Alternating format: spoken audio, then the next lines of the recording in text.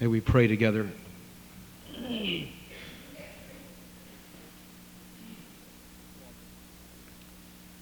Our Father in heaven, we pray this morning that the Spirit of Jesus would sweep across this place.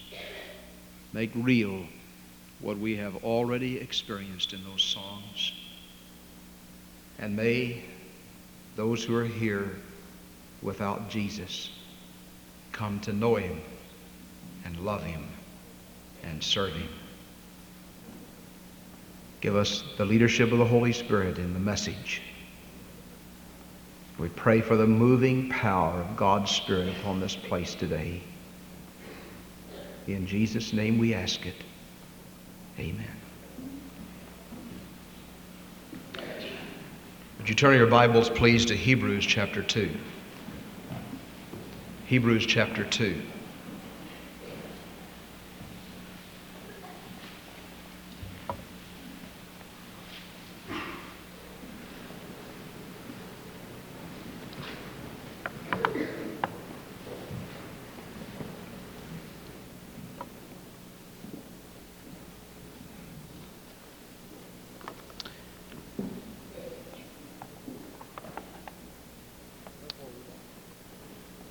Therefore we ought to give the more earnest heed to the things which we have heard, lest at any time we should let them slip. For if the word spoken by angels was steadfast, and every transgression and disobedience received a just recompense of reward, how shall we escape if we neglect so great salvation, which at the first began to be spoken by the Lord and was confirmed unto us by them that heard Him? God also bearing them witness, both with signs and wonders, and with divers miracles and gifts of the Holy Spirit, according to His own will. The Holy Spirit, under the impression of whoever the nameless author of the book of Hebrews is, has penned for us some of the most pressing, compelling words ever to appear in print. The word picture is of a ship sailing toward a harbor, and the harbor missed. The ship would have to fall on rocky, clefty ground and would go down into a terrible wreck. But the writer of this scripture is saying we ought to give the more earnest heed to the things which we have heard and seen, lest we should let our lives slip by that harbor and wreck on the rocks of the shore. And then he gives us this warning: for if the word spoken by angels was steadfast, and every transgression is stepping over the line. God draws a line, man steps over it. Every transgression and every disobedience.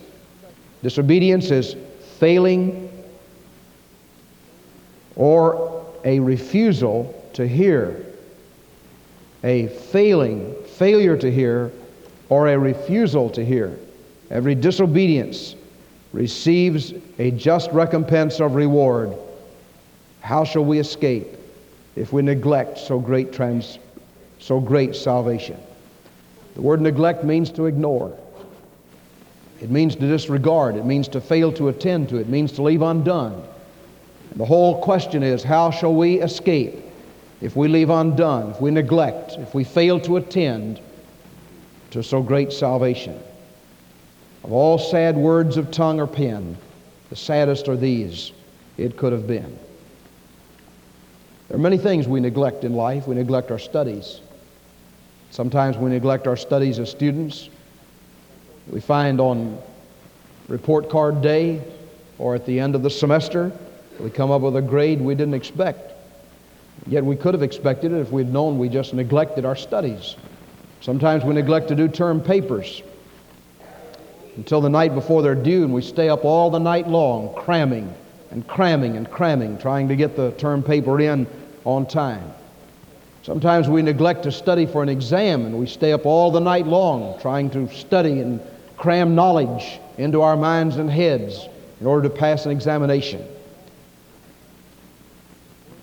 Sometimes we neglect words of kindness that ought to be said. There are people right now who deserve words of kindness from you and me. Words of appreciation. We need to go to them. Perhaps before this day is over, some student here ought to make a long-distance call. Get in touch with your mother or daddy and tell them how much you love them, how much you appreciate all they've meant to you and what they've done for you. Sometimes we need to find somebody that has been a blessing to us and express the appreciation of our heart. One of the greatest sins among Christians today is the sin of ingratitude, failure to tell others what they have meant to us, our love for them. And then it becomes too late. And that one, those ears which would have been encouraged by our words of kindness, lie silent in a casket. They cannot hear what we say. A lady at the hospital told me the other day about a man who was dying at the hospital. And he said to his wife, "When I die, I want you to put a tape recorder in my casket. And I want you to record all the things that people come by and say. Especially all the good things, because nobody ever said any good thing about me when I was alive. And I want you to record them and take them home so that you'll know that somebody thought something good about me while I was alive." Now we need to express kind things while we are living. There are others who neglect our health rules. We do not follow the doctor's counsel. We discover some ailment or some area of our body where there's a need, and instead of going to the doctor to have that thing taken care of, we neglect it. We put it off. And finally we go to the doctor, and the doctor says, "If you'd just come 6 months ago, if you'd come 3 months ago, I could have done something to help you." But we neglect it. Many times we neglect the achievements that we meant to accomplish. I read a poem that expresses this. "I know a land where the streets are paved with things we meant to achieve, walled with money we meant to have saved, and the pleasures for which we grieve. Kind words unspoken, promises broken, and many a coveted boon are gathered there in that land somewhere, the land of pretty soon. There, uncut jewels of possible fame are lying about in the dust, and many a noble and lofty aim are covered with mud and rust. And oh, this place, while it seems so near, is farther away than the moon. Though purpose is fair, we'll not get there to that land of pretty soon. The road that leads to that mystic land is strewn with pitiable wrecks. The ships that sailed for its shining strand bear skeletons on their decks. It's further at noon than it was at dawn, and further at night than at noon. Oh, let us beware of that land down there, the land of pretty soon. We meant to achieve, we meant to accomplish, but then life has closed in, and it's all over. We cannot do the things we meant to do." As tragic as all these things are, to neglect our grades, to neglect our health rules, to neglect accomplishments, to neglect kind words that ought to be said to others, it's far more severe to neglect the salvation of somebody else's soul. God puts it on our heart to speak to somebody about their need, their spiritual need. And we say, "Lord, I plan to do it. I'll do it tomorrow. I'll do it the first thing in the morning. I'll do it next day." And we put it off until then one day we pick up a newspaper and we read in the obituary columns that name. And our heart sinks. And we say, "It's too late, too late." The Scripture says, "How shall we escape if we neglect so great salvation?" How shall we escape the consequences of neglect? How shall we escape if we neglect so great salvation? I want to say to you this morning 3 things about neglect. First, George Truett used to say, to neglect is not reasonable, to neglect is not right, to neglect is not safe.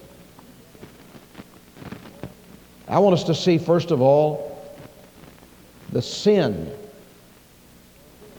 the symbol, and the seriousness of our neglect. Would you think for a moment of the signs or the symbol of our neglect? In Ezekiel chapter 33, the Scripture says, "Nevertheless, if thou warn the wicked of his way to turn from it, and he do not turn from his way, he shall die in his iniquity, but thou hast delivered thy soul. When I say unto the wicked, O wicked man, thou shalt surely die, if thou dost not speak to warn the wicked from his way, that wicked man shall die in his iniquity, but his blood will I require at thine hand. One of the signs or the symbols of neglect is the very fact of our impenitence. Some in this room have been warned to flee from the wrath to come. Some Sunday school teacher, some preacher, some mother, some daddy, somebody that loves you has come, sat down beside you and tried to show you from the Bible how to give your life to God, how to be saved, how to know that Christ is dwelling in your heart. But you've neglected, you've put it off. You said, not today, some other time. One day the sword will come and take you away. But suppose God has spoken to us about winning someone else to Jesus, and we've not done it, and we've neglected it and put it off and put it off and put it off. And then that person goes from us in death. And all the rest of the years of our lives here, we live with that remembrance.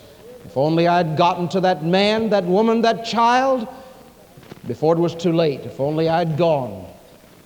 This is one of the symbols of our neglect. Another symbol is found in Luke chapter 14, the symbol of our excuses. In Luke 14, verse 17, and he sent his servant at supper time to say to them that were bidden, Come, for all things are now ready. And they all with one consent began to make excuse. The first said unto him, I have bought a piece of ground, and I must needs go and see it. I pray thee have me excused. And another said, I have bought 5 yoke of oxen, and I go to prove them. I pray thee have me excused. And another said, I have married a wife, and therefore I cannot come. So that servant came and showed his lord these things. Then the master of the house, being angry, said to his servant, Go out quickly into the streets and lanes of the city, and bring in here the poor and the maimed and the lame and the blind. And the servant said, Lord, it is done as thou hast commanded, and yet there is room. And the Lord said unto his servant, Go out into the highways and hedges, and compel them to come in, that my house may be filled. For I say unto you, that none of those men that were bidden shall taste of my supper. People have rejected and neglected their soul salvation because of excuses. We have put off doing the thing that God wants us to do because of our own flimsy excuses. What is the reason you have not come to Christ? Some have said, I can't come because I'm afraid I can't hold out true to the end. Thank the Lord, God is the one that does the holding. We're not the holders. Christ is the holder. And when you come to Him, He takes you by the hand and leads you through the valleys of life and places your hand safe in the hand of God. Others have said, I would come, but there's so much I don't understand. All we need to understand is that there's sin in our lives, that Christ is the Savior. And if we'll put our trust and faith in Christ, He will save to the uttermost all who will come to God by Him. There's still others who say, I would come, but I don't have any feeling. I just don't feel like coming. God is not concerned so much about our feeling. The Scripture does not promise that we'll have feeling concerning Christ. It is all of faith, very little of feeling. Do you suppose that George Washington and the others who spent the winter at Valley Forge felt like going out there and having their feet frozen, not having enough clothes to wear? Do you suppose our men who went to Korea, or those in Vietnam, or those in the Normandy beach, felt like being in that place? You suppose their hearts didn't long to be somewhere else, but they knew they must be there. They knew it was their duty. They knew it was demanded of them. They knew it was responsible of them. They knew this is what they must do. And so they did it not because they felt like it, but because they must do it. Jesus said, if you're to enter heaven, you must be born again. You must turn from sin, turn by faith to Christ. It's not a matter of feeling, it's a matter of commitment. Not so much feeling as faith, putting our faith in the blood of Jesus Christ. There are others who say, well, I would come, but there are too many hypocrites in the church. Well, I want to tell you there are hypocrites in the church. There are also hypocrites in the factory. There are hypocrites in the schoolroom. There are hypocrites in the insurance business. There are hypocrites everywhere you go throughout life. And if you find a few hypocrites in church, Wouldn't you rather spend a little while here with a few of them than to spend eternity in hell with every one of them? Because every hypocrite will be in hell. A hypocrite is one who professes to be something when he is nothing. He professes to have Christ when he doesn't have Christ. Now remember, a hypocrite is not a saved person who has some sins in his life. A hypocrite is one who professes something when he possesses nothing. And you and I are not the judges of hypocrites. We're not to say, well, that person is a hypocrite because he has a few sins in his life. The hospital, the church is a hospital for sinners. It is not a museum for saints. And I'd a whole lot rather men come and be in the congregation of the righteous who are grappling with problems and grappling with sins than to let those sins so defeat them that they go out and stay away from God. When they expose themselves to the Word of God, God has an opportunity to deal with their heart. And so the idea, there are too many hypocrites in the church, will not hold water. And beside that, if you ever found a perfect church and you joined it, you'd have an awful problem because it wouldn't be perfect any longer. And then there's some who say, well, I would come to Christ, but there are too many things to give up. I can't come because, well, I have to give up this and give up that and so on. Do you know all the Lord ever asked me to give up were things that hurt me? Heartaches, headaches, bitter memories, and all those things that cause bitter tastes in the mouth, bitter hangovers the next day. But when you come to Christ, Christ liberates us and frees us from all those things that would drag us down and gives us a wonderful joy. Some have said, well, I would come to Christ, but I'm not so bad, you know. I'm not as bad as that fellow even down at the church. Miss Garvin's playing her violin this morning. It was beautiful, Miss Garvin. But you know, when the violinist gets ready to tune her instrument, she doesn't go to another violin or to a banjo or to a guitar. She goes to the major instrument, the piano, and strikes a chord and tunes the instrument from that chord, the major piano. You and I dare not measure our lives by one another. We cannot say, I'm as good as that person. I'm as good as somebody else. I'm as good as the deacon or the deacon's wife. I'm as good as the preacher. I'm as good as the Sunday school teacher. The question is, are you as good as Jesus? Jesus is the one by whom we will be measured. Every man, woman, boy, or girl in this room today will be measured by Jesus. And the question is, are you as good as Jesus? There are some who say, well, I would come, but I'm too young. Others, I'm too old. But Jesus put His finger on the reason men do not come to Christ in John 5:40 when He said, men do not come because they will not come. The reason you do not come to Christ, the reason you have not gone to seek the lost, the reason you have not moved your letter, the reason you have not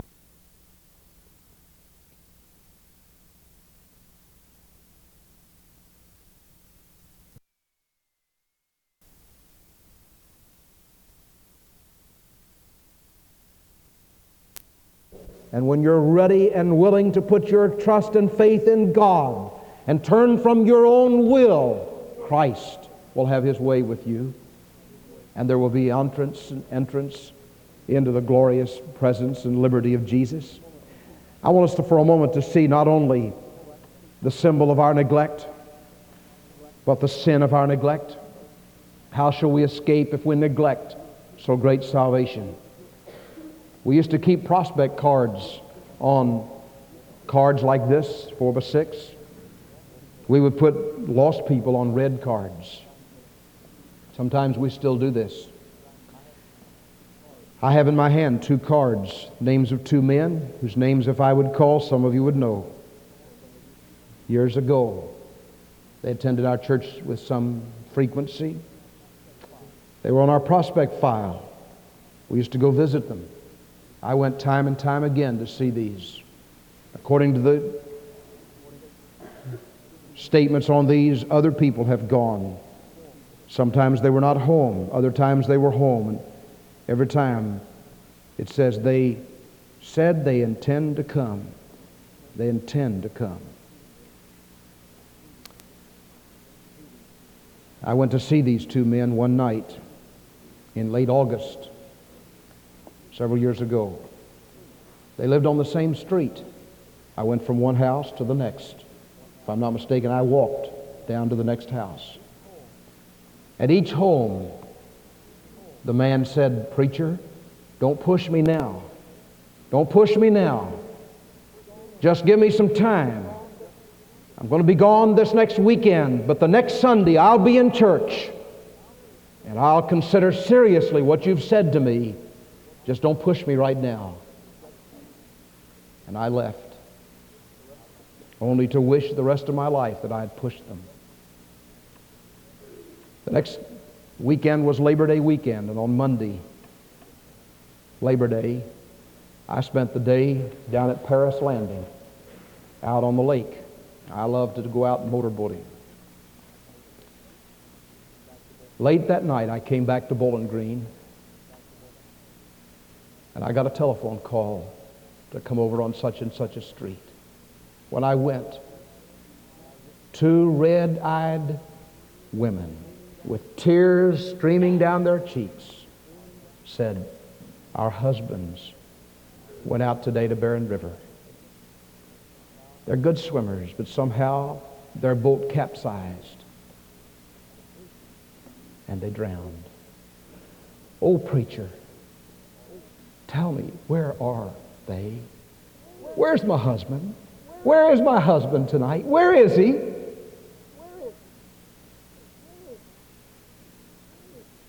I was silent. They had been present the week before when I pressed upon them the claims of Christ. They heard their husbands say, "Preacher, don't press me tonight. Don't press me tonight. I'm going out of town for the weekend. I'll be back next Sunday, and I'll come and I'll take seriously the claims you've tried to press on me, but don't press me tonight." They put it off and put it off until it was too late. And as he reasoned of righteousness and self-control and judgment to come, Felix trembled and answered, "Go thy way for a season. When I have a more convenient season, I will call for thee." As far as we know, Felix never had a more convenient season, and he died and went to hell. As far as I know, unless there was repentance in the hearts of these men at the last moment, unless they reached up and claimed the blood of Jesus Christ, God's Son, as their only source of salvation and forgiveness, these two men, whose names are on this card, have been in hell these years. And I looked face to face to them and urged them to come to Christ. I wish I'd stayed longer. I wish in some of your homes I'd know the discernment of the Spirit of God, how long to stay, how long to press upon you the urgency of coming to Christ. The sin of our neglect is that one day it will be too late. And if we're going to see the sin of our neglect, we need to know who that neglect is against. How shall we escape if we neglect so great salvation? The salvation is all wrapped up in Jesus Christ. And when Jesus was dying on a cross, He who knew no sin became sin for us, that we might be made the righteousness of God in Christ. They had spit on Him. They had beat His back. They had whipped Him. They had scourged Him. They had blindfolded Him. They had smote Him. They'd said, "Now, if you're really the Son of God, tell us who it is that hit you." He was led as a lamb before her shearers is dumb, and He opened not His mouth. And while He was on that cross between heaven and hell, accepting the death penalty for our sins, He looked into the face of God the Father, and He said, "Father, forgive them, for they know not what they do." And in that moment, God the Father and God the Son made an eternal transaction that whosoever would believe in Jesus would not perish but have everlasting life. And when we neglect so great salvation, we neglect Jesus who died for our sins and who extends life and opportunity to us. Quickly, I want you to see the seriousness of that neglect. In Proverbs 29:1, "He that being often reproved and hardeneth his neck shall suddenly be destroyed, and that without remedy." Most of you in this place and those who listen by radio have heard enough of the gospel. You've had enough invitations to the gospel. You've had enough invitations from people who love you and are concerned about you and want to see you saved, so that if you never had one other invitation, nobody ever dealt with you again, this truth would be true to you. He that being often reproved and hardeneth his neck shall suddenly be destroyed, and that without remedy. If somebody should go out this afternoon and suddenly be destroyed, don't say, well, God, you didn't give me any more warning. You've had all the warning you need.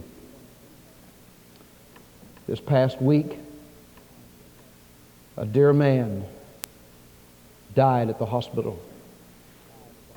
He had been in the hospital almost 2 years. It will be 2 years in December. He was not from Bowling Green, but from another place. He was here in this hospital in Bowling Green. Several people went by and witnessed to the man. I went by and stood by him and tried to tell him about Jesus. But I want to tell you that for 2 years, he couldn't hear, he couldn't understand, he couldn't talk. We don't know whether he heard or not, but there was no way to express. He was all closed up in himself. This awful, awful brain injury that came when he had the tragic accident. He lived nearly 2 years. And I want to say to you, I just pray. I did not know him before he was injured, but I pray that he was a saved man. If he was not, I don't know whether the gospel got through to him or not, but the other day I stood with him with his doctor and told him how to be saved, how to accept Jesus as Savior, how sin had taken its toll, and how Christ died on the cross to forgive our sins. And if he would trust Jesus, he could be saved. I don't know whether he was saved or not. There was no evidence. There was no evidence of even understanding. And he went out into eternity. Now that same thing could happen to you.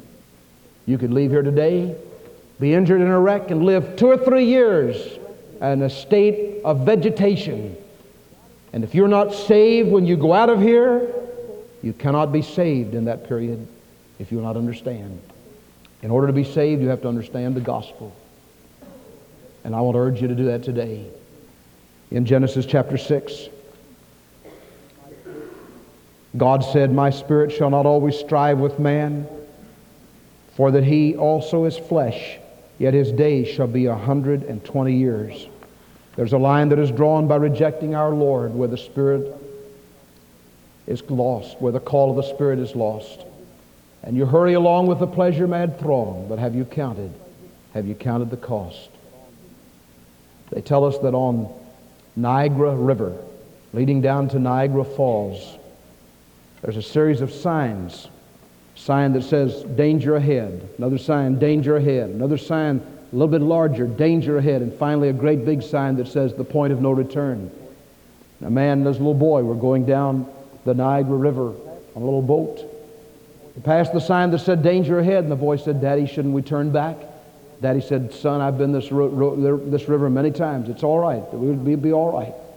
They went on down and finally saw another sign. Daddy, shouldn't we turn back? Look at that sign. Son, it's all right. Daddy's been on this river many times. It's all right. They went on down a little bit further and came to that great big sign that said, the point of no return. The little boy said, Daddy, what are we going to do? And the daddy said, it's all right, son, I'll turn around. And he tried his best to turn that little boat around. And he tried and worked and tried, all to no avail. And the boat went down to the awful cliff and went down on the rocks below in the mighty Niagara.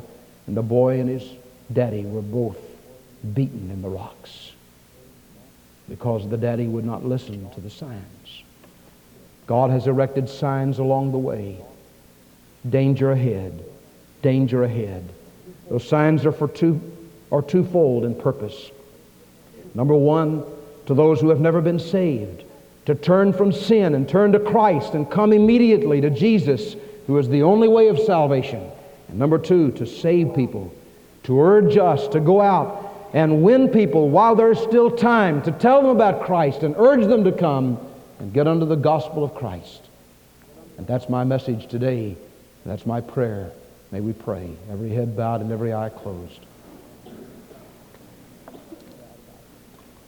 Our heads bowed and eyes closed.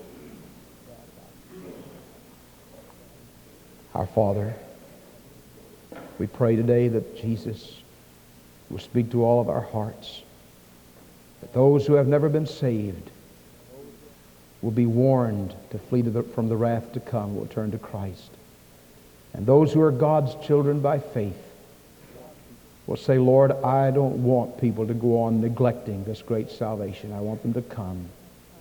And may we be willing to give our time in the coming days getting people under the gospel of Christ. In Jesus' name, amen. Will you stand, please?